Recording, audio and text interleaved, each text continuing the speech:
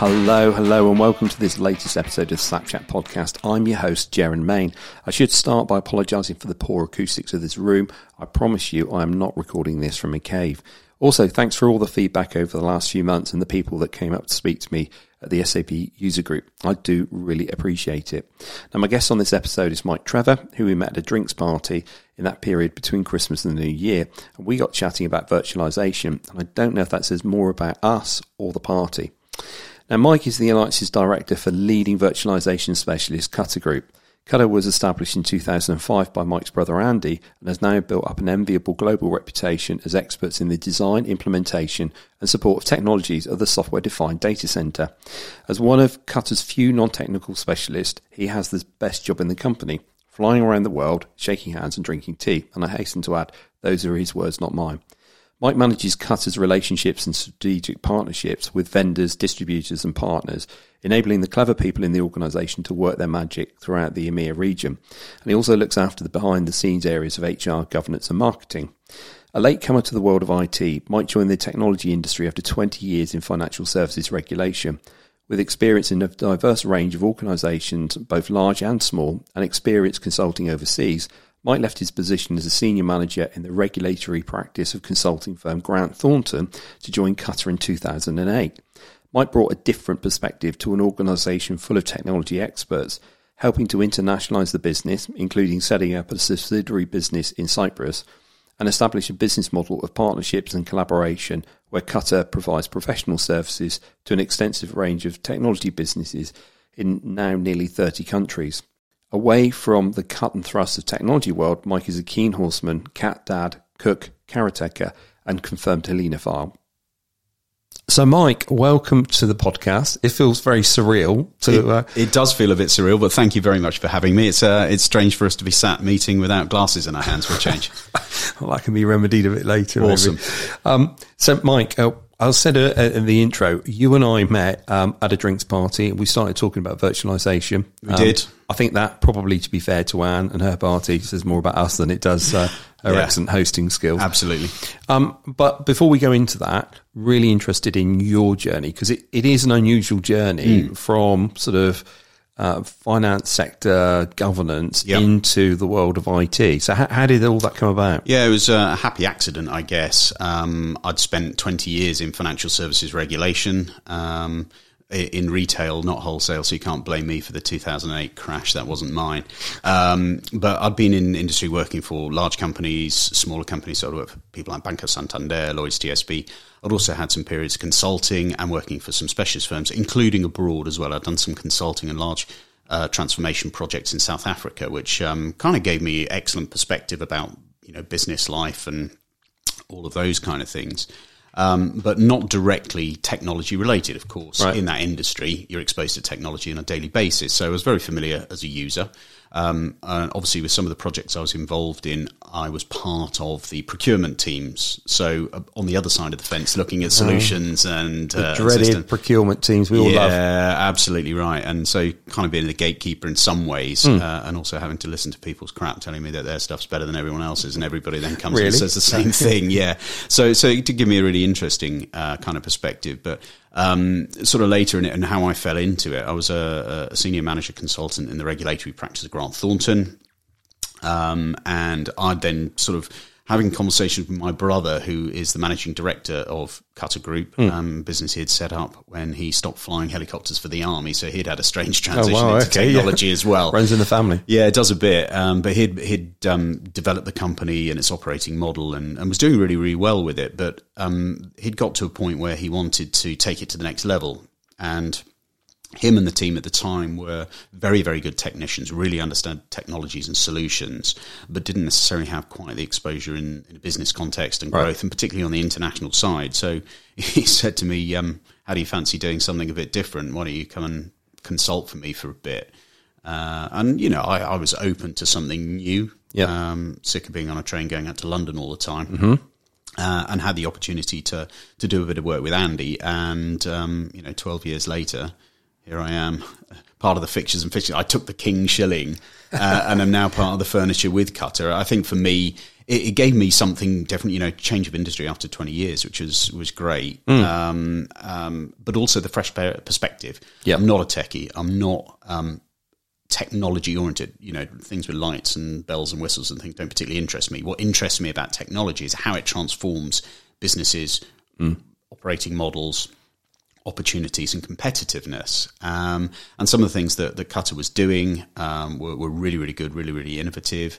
It was changing the way that computing was being delivered and creating flexibilities. And I really got into that. And on the alliances side, where a lot of my work lands, I'm out there talking to people about the services that we can offer them to help businesses transform. It's kept me busy. It's kept me very interested. It keeps me on enough aircraft for me, but not too many that it becomes an absolute grind. Yeah. So I've got lots and lots of variety, not just the sort of the day-to-day things that you'd expect in alliance relationship management, but also I look after a lot of the governance side of it from my background. So, things like the HR governance strategy and stuff like that. Yep. And then also kind of marketing the kind of connectivity with the outside world. So yeah, what it's done is it's landed me by a very happy accident into an environment which, keeps me busy and entertained. Well, it's interesting because so many guests on the show will always say that they kind of started off life in a completely different sphere and moved into it. And it's not that unusual. No, as Tom Jones said, he wouldn't have done a song about it, if it wasn't true. But it is, and I guess for me, it's about taking the opportunities, isn't it? I never planned to be in financial services. I was in there for 20 years and did very well and enjoyed it and did some cracking stuff and met some great people. I never planned to be in technology. I've been in it 12 years or so like that, and I'm having a whale of a time. Again, whatever the next opportunity is. Yep. It might be a vineyard. Who knows? I don't know. I started off life in retail banking for NatWest and then fell into SAP in the mid-90s, year 2000 bug. So I'm showing my age now. But we're not too dissimilar in that financial services background into technology, maybe just different angles.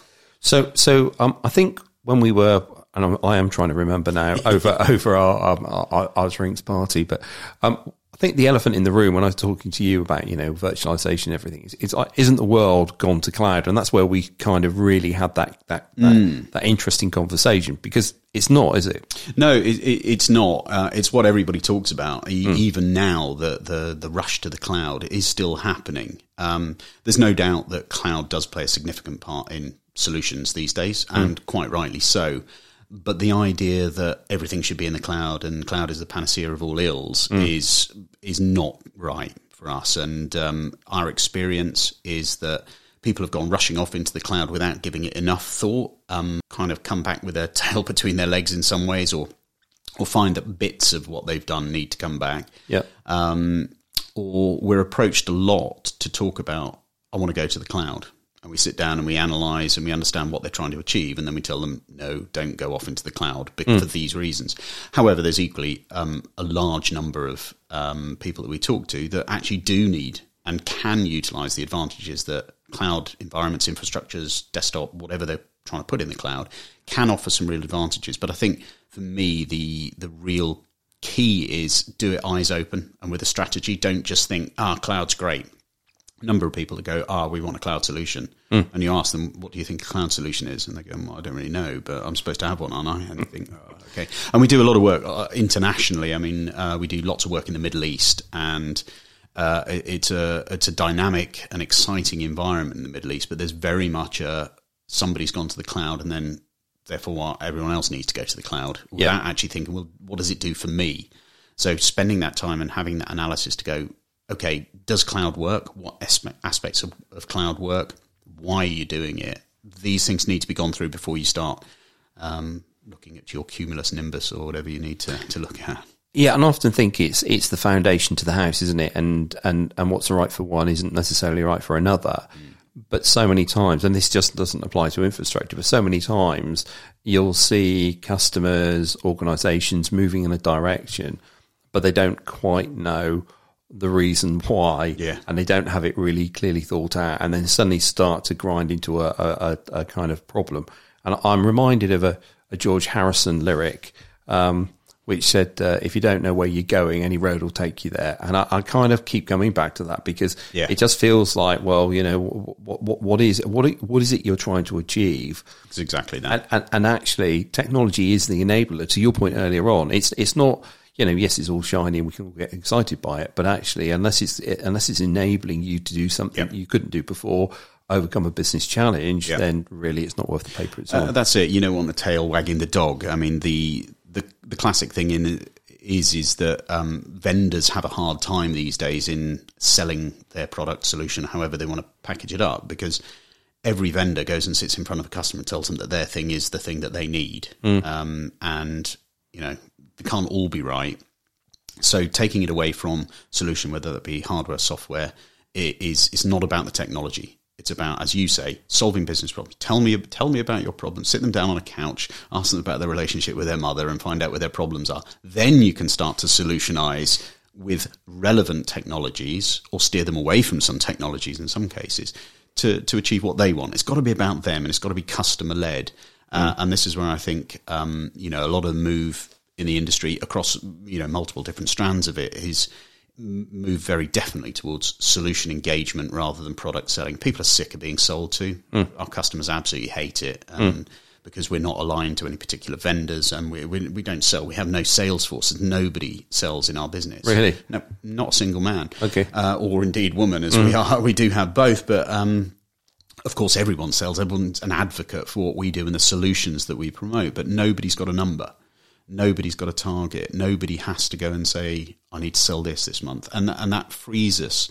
And our customers love it because they're listened to. We talk about their problems, their challenges and ways we can solve it. And a lot of the time we're talking to customers and telling them don't do things, don't buy stuff, don't invest. Particularly around cloud is a big one because cloud can very often carry some significant costs. And, the shiny attraction of cloud might be great and things, but are you prepared to pay the money that it actually is going to cost you to get there? Is it really going to deliver that value?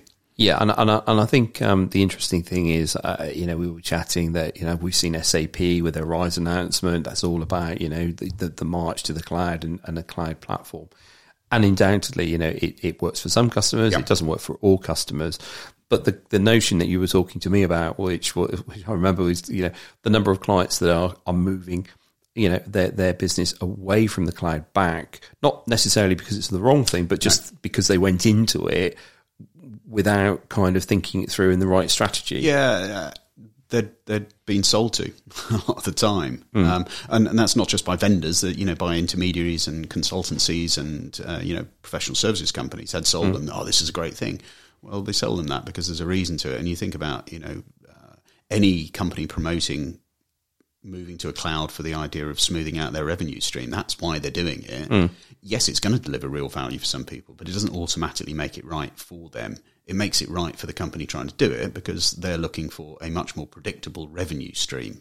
You've got to remember that is the driver. They want you to go to the cloud. They couldn't give two hoots about what that means to your business processes. They want a smoother revenue stream. They can guarantee that income annuitized. And it's not just in technology world. If you think of it as a sociological change as well, we as consumers are much more open to this idea of rental now. Completely. You go back 100 years, you would always look for a quality product that would last as long as possible, that could be repaired. We've moved to a very throwaway society. And consumerism means that you just buy something that's good enough, throw it out and replace it again. Or now, and the great example I always think is car finance. And, people don't want to buy a car and look after it and keep it on the road and that. They look after it so it retains the value. They chop it in 3 years and get another new one. So there is a cultural element to it.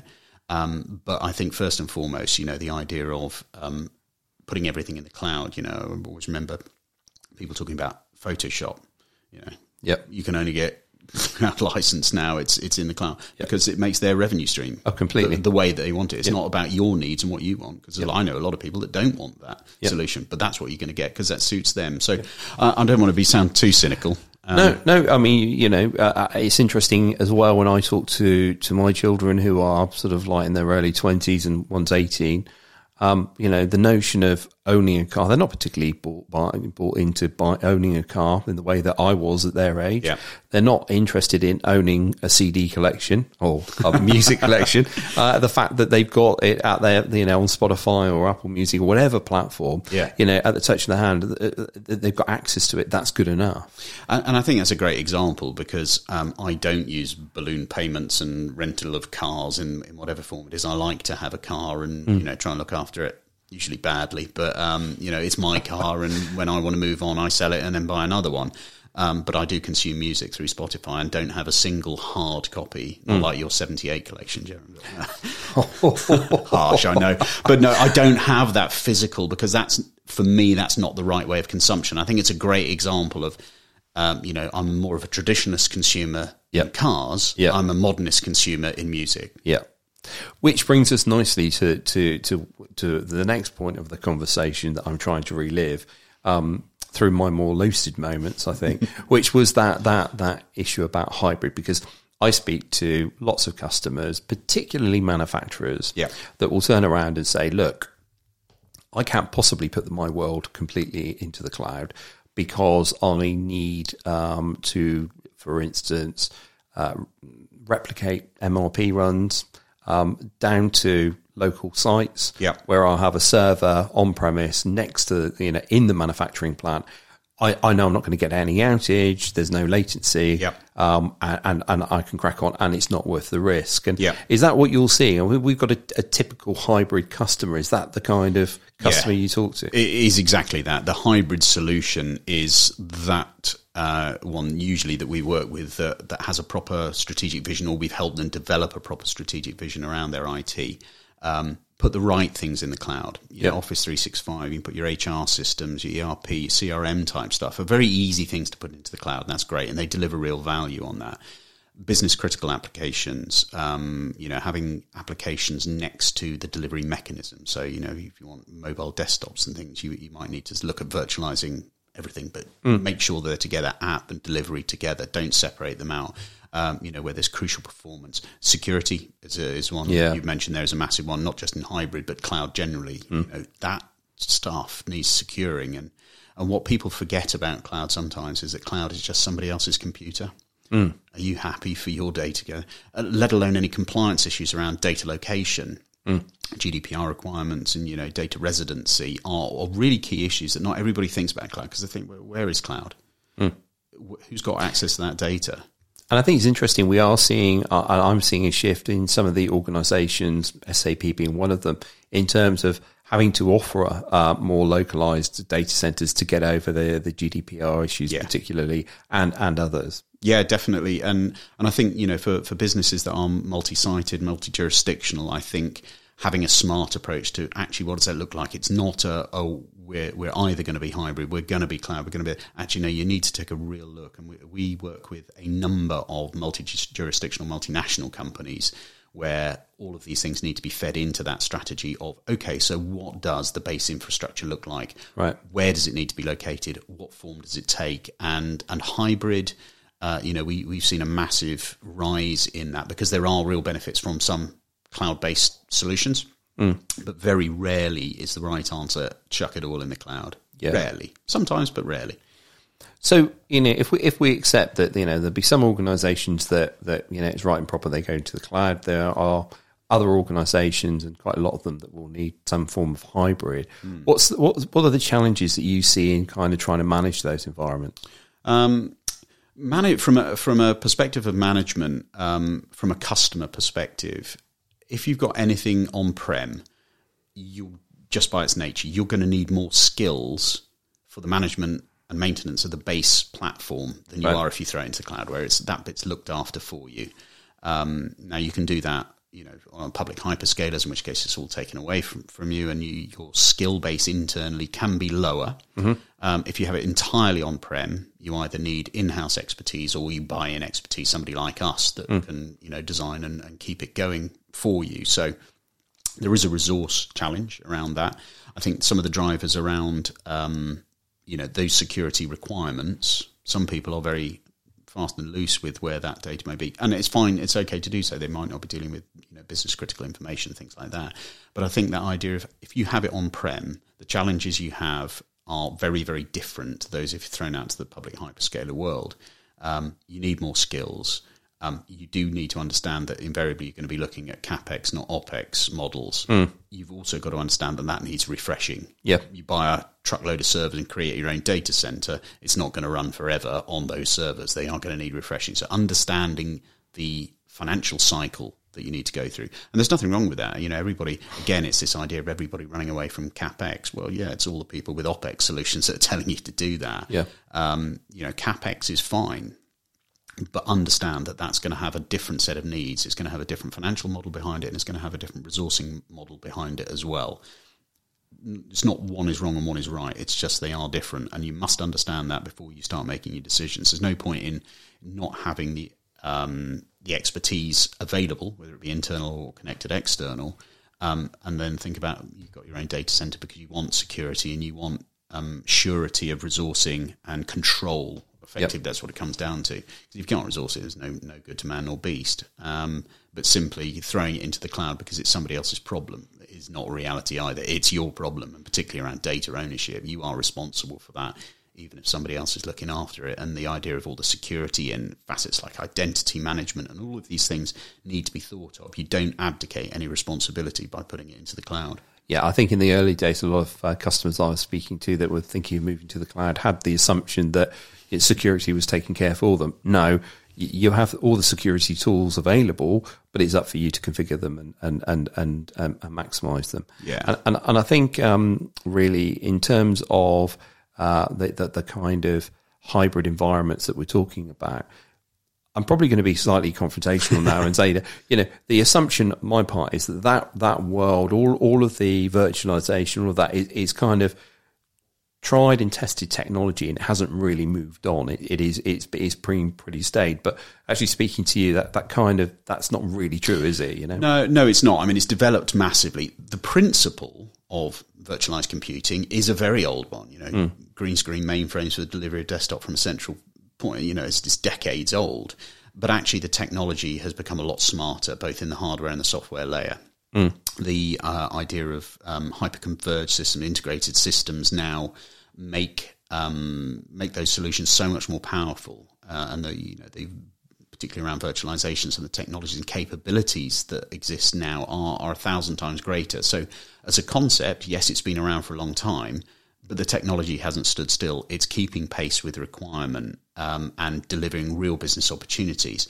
I think one of the things that's perhaps kept it as a bit sort of, oh, well, hasn't that been around and isn't it old hat now, is actually most people can't do it properly.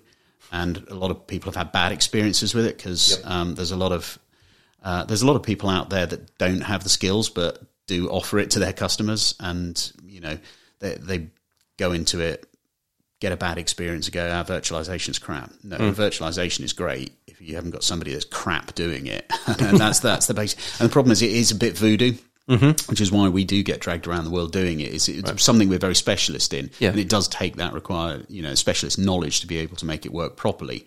As a lot of people try it and fail, but unfortunately in the market's mind and in customers' mind, it's the technology that's the failure. It's not the technology, it's the implementation, the design often. And the other aspect of it, which I had a number of situations whereby you could see that a CIO would suddenly get in a traditional environment, maybe an on-premise environment or a hosted environment, that suddenly they get a requirement that they hadn't considered, a massive bill for archiving. Yeah, and it really isn't the fault of that architecture. It's the fault of a strategy and a budget and a plan that's executed. Because it like I don't want any more surprises. I'll put it into the cloud. I'm paying one monthly fee or whatever it may be, and it's all taken care of, and I don't have any surprises. But realistically, that's kind of saying like, I've got a car, I own a car. I just want to pay a garage. Well, you're paying a garage each month, but you're paying for all of those costs included. Yeah. The challenge if you've got your own car is the analogy would be that you don't bother to have it serviced and then wonder why it blew up. It blows up. And then say, oh, well, it's better. You're still paying the money in a way. Yeah. But it's that understanding. Yeah. Understand what you're doing, whichever route you go with any technology. There are surprises in that cloud environment as well. And it's usually cost. People go, great, cloud, you walk through all of the advantages, disadvantages, and challenges that cloud computing offers. That's great. And then you tell them how much it costs. Or if they don't ask and they go down a route because they think it'll only cost that, and their use escalates, and then they start wanting, reserve resources and things like this, and the bill goes up and up and up. And all of a sudden, as you say, the CIO looks at it, he's got a different surprise. I didn't realise my bill was going to be this big. Yeah. The other side, yes, it's understand that those servers will need refreshing, that you do need to have people who understand how to keep this stuff afloat, that there are the ancillary elements that spin around it about making sure that it stays nice and safe and secure and all these things. So it's about being eyes open, and that's where I always think that engaging with experts to get the right solution is invaluable. Nobody can be expert in everything these days. Technology, as you well know, it's so wide, it's so deep now. Absolutely. That nobody can be expert to everything, which is why we stick to what we do. And we work in partnership with lots of others. Our model is collaborative. So we're very often part of an engagement with a customer. 80% of what we do around the world is actually done on a partnership basis. So we provide our bit of expertise into a wider solution. But it's crucial that our understanding of things outside of our expertise is connected, because it is, at the end of the day, a strategic project to do anything with IT. And if you just do it in that isolated environment, saying, we only do this bit, we don't care what goes on, it's on a hiding to nothing, because as you say, there's going to be surprises and things that come and bite you in the proverbial backside. So one of the challenges, I guess, I was thinking about this, and I was thinking about DevOps and the rise of DevOps and how important it is to organizations, is, they probably push back and say, well, if I've got a traditional infrastructure, if I've got a hybrid environment, that doesn't make it easier for me to change in a way that I could in the cloud. But I think, is that really true? Not as a statement in isolation, no. I think it can be. I think if you have a really good understanding of your business and your IT needs in support of things like DevOps, then you can then make an informed decision about whether, okay, if you had it on-prem in your own data center or in a hosted data center, what you don't want is thousands of pounds sat around doing nothing. Yep. So if you've only got spurious needs for this and on an infrequent basis, actually spinning it up in the cloud might be exactly the right thing for you. However, you may have different needs or regular needs for spinning up, where you can spin up things in a cycle in your own data center, where you can use it for specific purposes, properly scheduled, properly managed. It can actually be repurposed, and the idea of the virtual world as well, that you can repurpose stuff, you can carve out resources to do other things in support of it, and retaining those elements of control. So it's about balancing those decisions. So yeah, sporadic DevOps, you might spin up once a year and do nothing else outside of that. Spin it up in the cloud, awesome. Easy to spin up, easy to power down and walk away. That's great.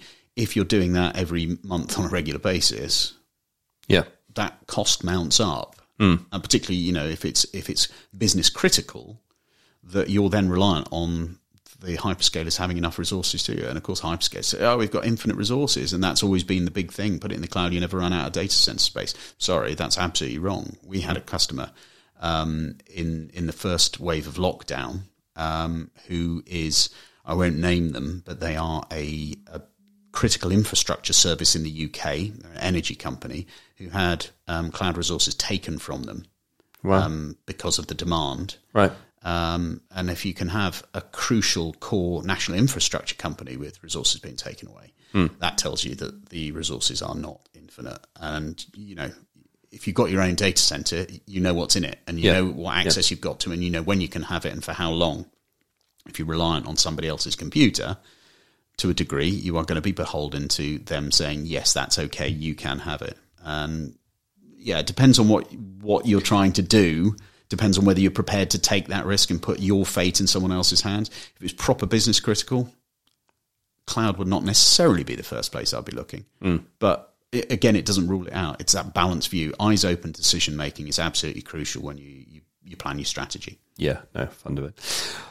I'm conscious of time, but in terms of, what would be your advice, your key takeaways to anyone listening to this, looking at a kind of a traditionally hosted or a hybrid environment? What were the kind of key messages? Don't start with, should I be hybrid? Should I be cloud? Should I be, solely on-prem? Whatever. Start, what am I trying to achieve? Not just today, but tomorrow as well and going forward, and what the strategic plan is. Then I would always advocate it, of course I would, but engage with an expert to walk through that process, to give you another perspective, people who do understand that technology, that can help you understand the decision-making process. Not necessarily who somebody's going to tell you, do this, do that, do the other. First important point is when you engage with somebody to help you with these things, is you must have somebody who listens to you as a customer. The customer is king, and you've got to communicate what you're trying to achieve, what your values are, what your risks are, what your risk appetite is.